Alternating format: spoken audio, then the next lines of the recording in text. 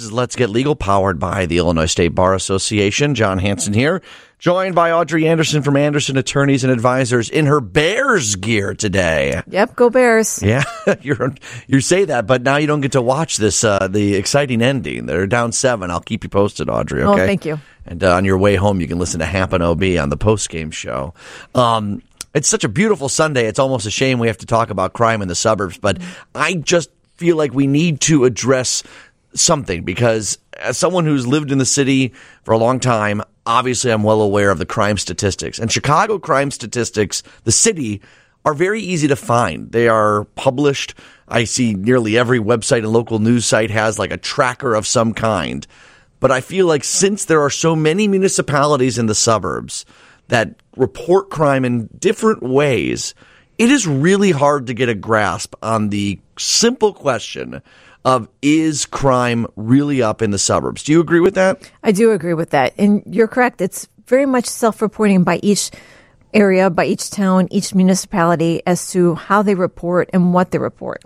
Right, because the FBI has a database, right? And police departments can submit the data to the FBI to have some sort of national grasp on this. But a lot of them don't. And it may not be for nefarious reasons. There's an updated program that the FBI uses. And a lot of these police departments, especially if they're smaller, may not have the funding to do it. I'm not trying to make excuses for them, but everyone tries to attack police departments that don't submit the info to the FBI. But literally, they're waiting for a little bit more funding to help report it. So it's muddy. Very much so. And it's hard for law enforcement to do that because they have to comb through all the police reports, all the calls that come in. So someone has to go back and review for the year so much data. Right. I was looking at an article from last year about suburban Cook County crime data compared to 2020 to 2021. It was at the end of the year, and they were pointing out that homicides were up in some of the suburban Cook counties. And other articles I've tried to find they break it down, like Evanston had 6 deadly shootings in 2021 versus 1 in 2019, which of course is a big increase. But we're talking about, I mean, each homicide of course is horrific, but you're talking about limited numbers. Cicero 6 versus 2, 8 versus 0 in South Holland. So you are seeing these spikes. But we don't have anything for 2022 at all yet, do we? No, right. There's nothing out there in 2022 yet. And I think people get the perception that violent crime is up just because it's being reported so much more than how it used to be. Right. So that's what I wanted to ask, is that now that we all have our phones, a lot of us have Twitter, we are so engaged right now, and this has become a national conversation. Could there be a perception that crime is maybe not significantly up? And I'm not saying it isn't or it is. But that we just consume it so much differently now. That's very true. I agree. Okay. Right, definitely. I do think that in the numbers that they've shown that murder rates have increased, it hasn't gone to the numbers like how you had murder and homicide rates back in the 90s from what I was able to research.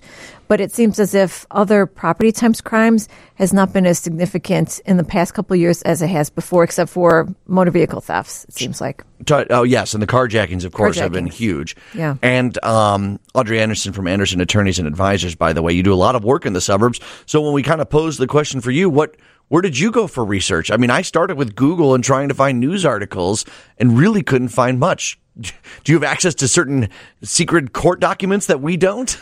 No, that was part actually what I was looking at. Case filings in court systems is a good measure, perhaps, of how many cases get charged. But again, 10 individuals commit crimes, but only prosecutors charge one individual because of the evidence. So that's not truly a good indicator. So I was looking at that, or press releases by law enforcement. Sometimes they release their numbers, but again, that could be skewed or not quite accurate as how they categorize the crimes. 312-981-7200. I know it's dangerous to do it like this, to ask what you have perceived in your neighborhoods if you live in the suburbs or suburban Cook County and the city as well. I know obviously the city stuff is well documented because I immediately feel like everyone's going to call in and text in and say, yes, of course crime is up.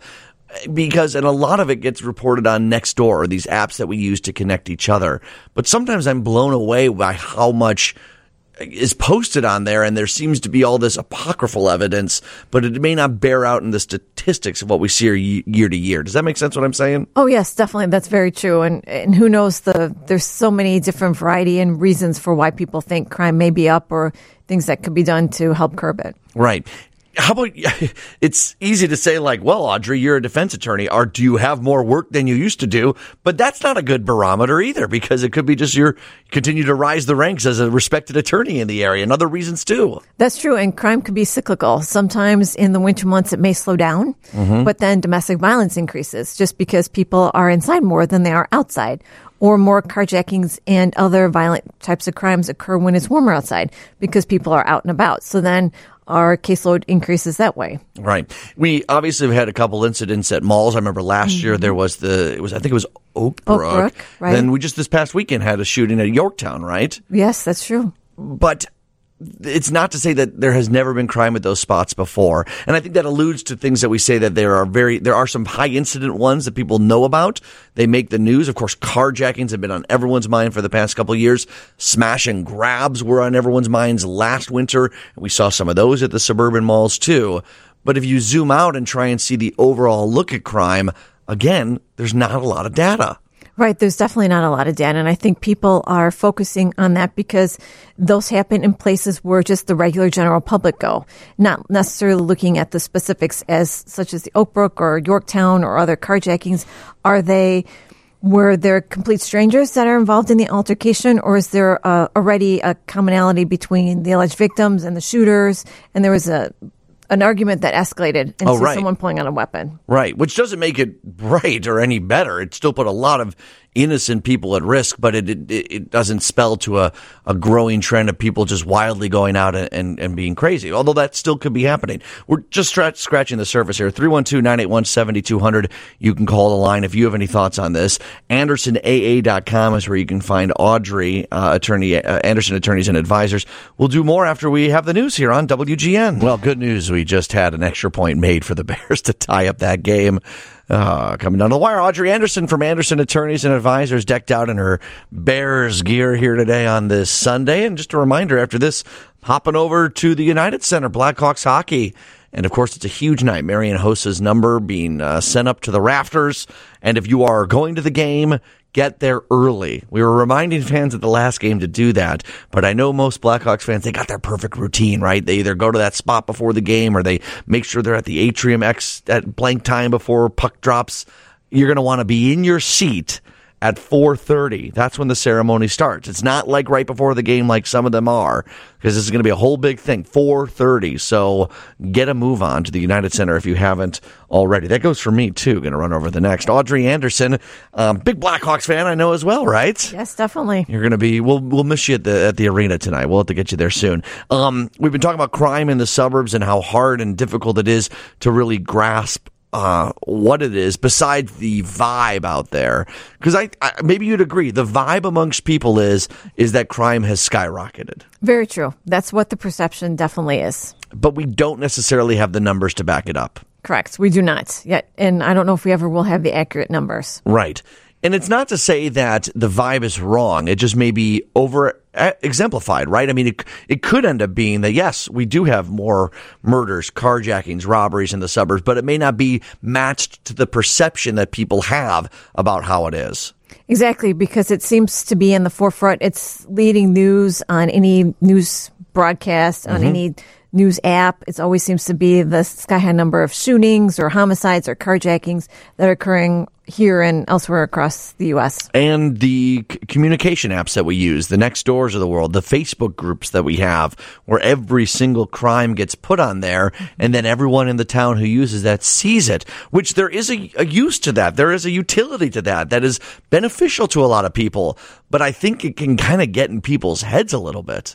Right. It leads people to be concerned, so they come downtown. I mean, it's great that the message can be disseminated quickly if there is an issue, a kidnapping or a standoff, so you shouldn't go to an area, which is excellent for public safety. But then people think there's crime rampant, so you can't go down Michigan Avenue to go look in the windows or shop for Christmas. Right. Well, I live in Downers Grove, and I know I probably said that 10,000 times, and people are sick of it. But I saw someone posting that they were at a fast food, and like literally no crime happened.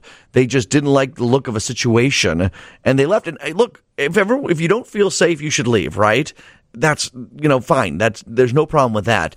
But then posting it on an app that something was fishy, nothing happened. I went and looked at the police blotter. Absolutely nothing happened. The person couldn't even describe what was fishy about it.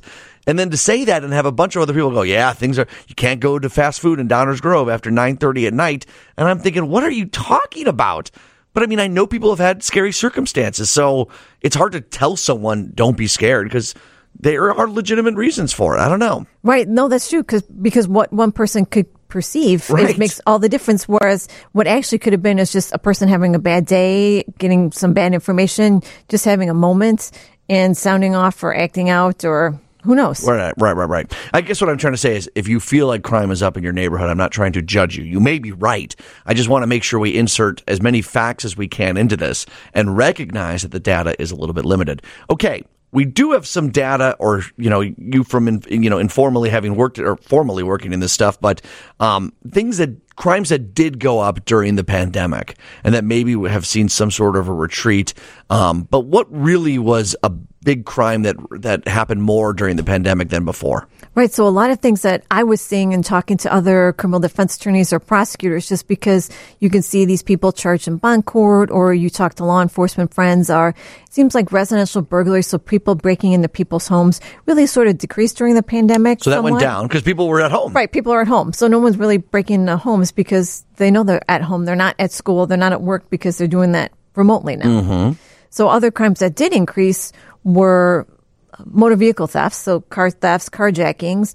And it seemed like a lot of crimes were random people were injured outside increased, but I think that could be because there aren't as many people out and about. Mm-hmm. So random people being injured in a gunfire or some sort of random altercation increased because there's not as many people out there. So your chances are higher. Interesting point. So instead of having 100 people on the street where there's noise, there's people, there's pedestrian activity, criminals were either able to target someone if there was way less people out there, or just happened to have an altercation and no one was around to stop it or to prevent it. So I could see why that might have an increase. Okay. And then we got a lot, what I saw was domestic violence because everyone's trapped at home. Yeah. There's nowhere to escape, especially when it's cold outside. Like in the summertime, perhaps you can go for a walk or go to the park.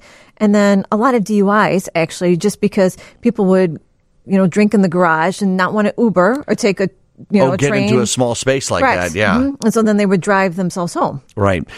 What is going up now? It's a weird way to say it, trending crimes that you're seeing a lot more of than you were before? So it seems now that it's getting more towards the holidays and some more family and things like that. There's, again, the increase of DUIs or domestics, but also crimes involving juveniles. It seems to have increased more, especially in like high schoolers, freshmen or so, or sophomores in high school. And I don't know, and just talking to the parents or my clients or other people's clients, it just seems as if perhaps them being restricted to COVID at home and not having the socialization for the young preteens and teenagers, and then they jump into high school and there's a huge demand. And so just their social interaction doesn't seem to be as developed as it had been. Interesting. So the stay at home for some kids was, a couple months. For some kids, it was a full year, or the remote, and they didn't have as much time to interact with other students. Could be a reason why they are acting out differently. Their socialization skills are not where they normally would be. And the jarring nature of going from not seeing other people and people your own age to all of a sudden being thrust into that has caused perhaps a spike in juvenile crime. I think so. From what I've seen in talking to other defense attorneys, it just seems that way. And perhaps teenagers not realizing, having to have the decision making that they used to have before. They're trying to show off with friends or just trying to fit in. It's just different how they're responding to things or stimuli from students and teachers. We're entering the holiday season. Are there crimes that you notice tick up now that we get to Thanksgiving and the December holidays? Right, definitely. It seems like people are out shopping a lot more. So it seems as if we're getting identity theft or credit card, debit card fraud, things of that nature, just because people are out there shopping and credit cards are laying around, or your purses you're leaving in the shopping cart, or pickpockets from your wallet. That's happening too. Do the holidays add stress to people? Are there more crimes associated with what happens at home? Oh, absolutely. Definitely. Unfortunately for families, you seem like it's a time of joy to be together, but still a lot of families, they just have tension or a lot of baggage in history that's difficult to deal with. And they haven't been able to get the mental health treatment or just therapy to talk to someone through these issues because of COVID. It was just so limited. And so now they're thrust all together and all these issues are flaring.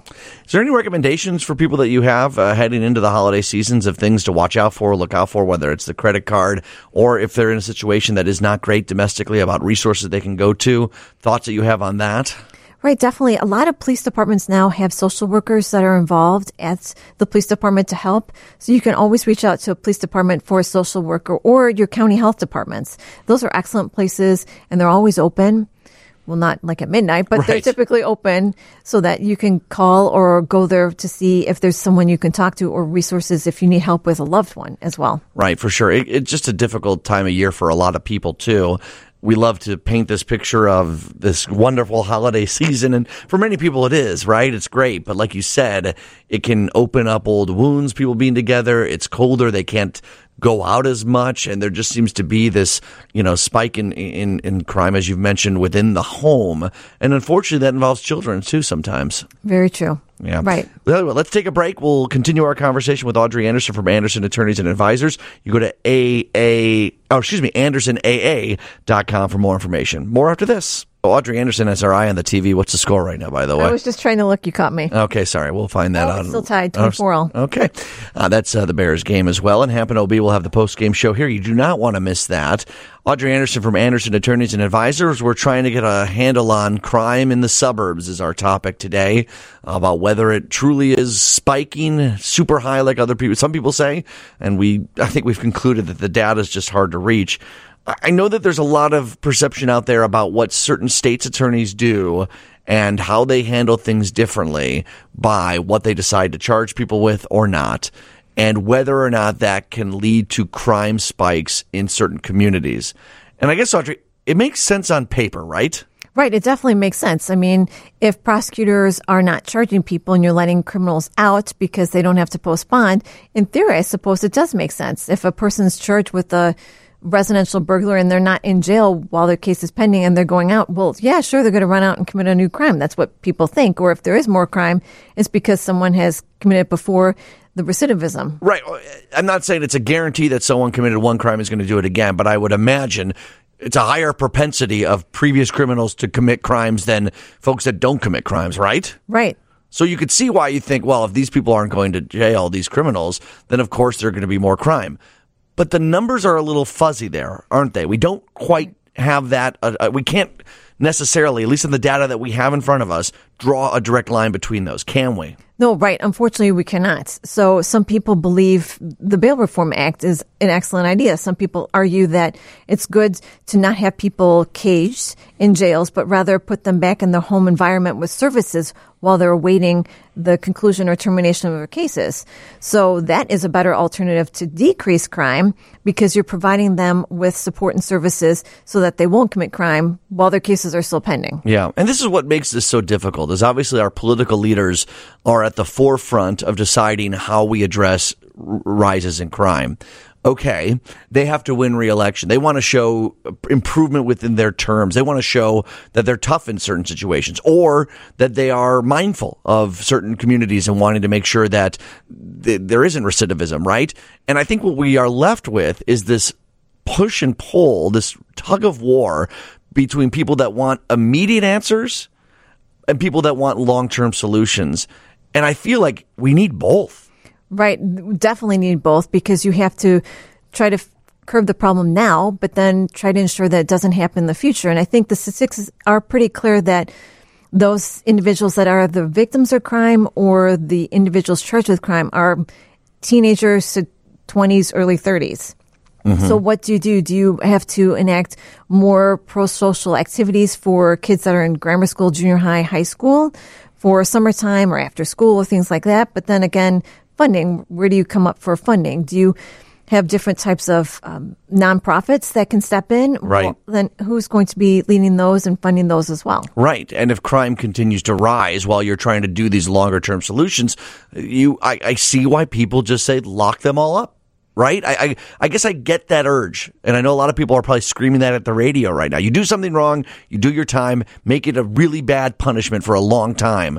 Right? I guess, I mean, in your head that makes sense, but what does that do for generations, right? I think that's the approach that more people are trying to take a look at now, at least a little bit. Right, because people are trying to figure out, why did an individual commit the crime? Granted, some may just be a crime of opportunity. Right. Some may do it because they have a mental health issue or a substance abuse issue. So they're stealing because they need to buy illegal drugs to support a habit. So I guess that is how you can provide someone services to help that it doesn't happen in the future. But again, everything needs to be funded. And where does that funds come from? The police closure rate, the rate in which they are able to complete, get to prosecution and a guilty plea of a crime, right? They've investigated, they've solved it.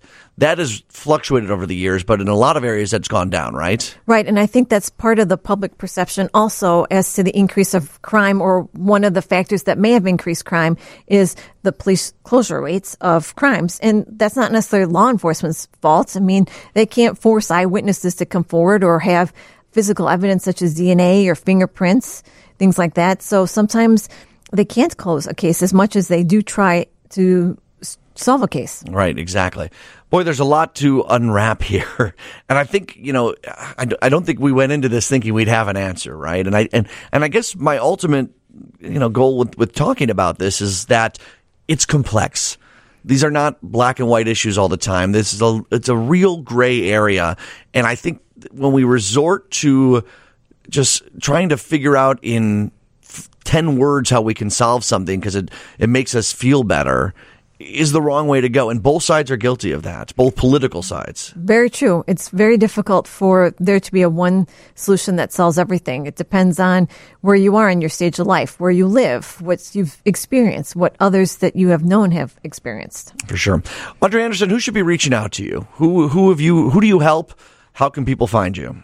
Sure. So we help adults and juveniles that are being investigated for crimes or being involved or investigated by DCFS or who have been charged with DCFS in criminal cases. And all sorts of crimes you're talking about. All sorts, from traffic to murder. Right. That's not the slogan you have on your website. It is not. That's not as catchy. It's not as catchy. But I guess that's the range we're talking about. That is the range. Most of them are probably more in the middle, right? A lot of more in the middle. Yes, okay. Yes. Oh, that one. Hello. AndersonAA.com, Anderson Attorneys and Advisors. 63. What's the phone number you want us to reach? The one on the website, right? Yes. 630-877-5800. 630-877-5800. Coverage area, where primarily do you do most of your work? So we do in the surrounding Collier counties and Cook County. So DuPage, Kane, Kendall, Will. List them all off, and Cook. Yep. Okay. AndersonAA.com, 630-877-5800. Audrey, thanks for joining us. Thanks again for having me.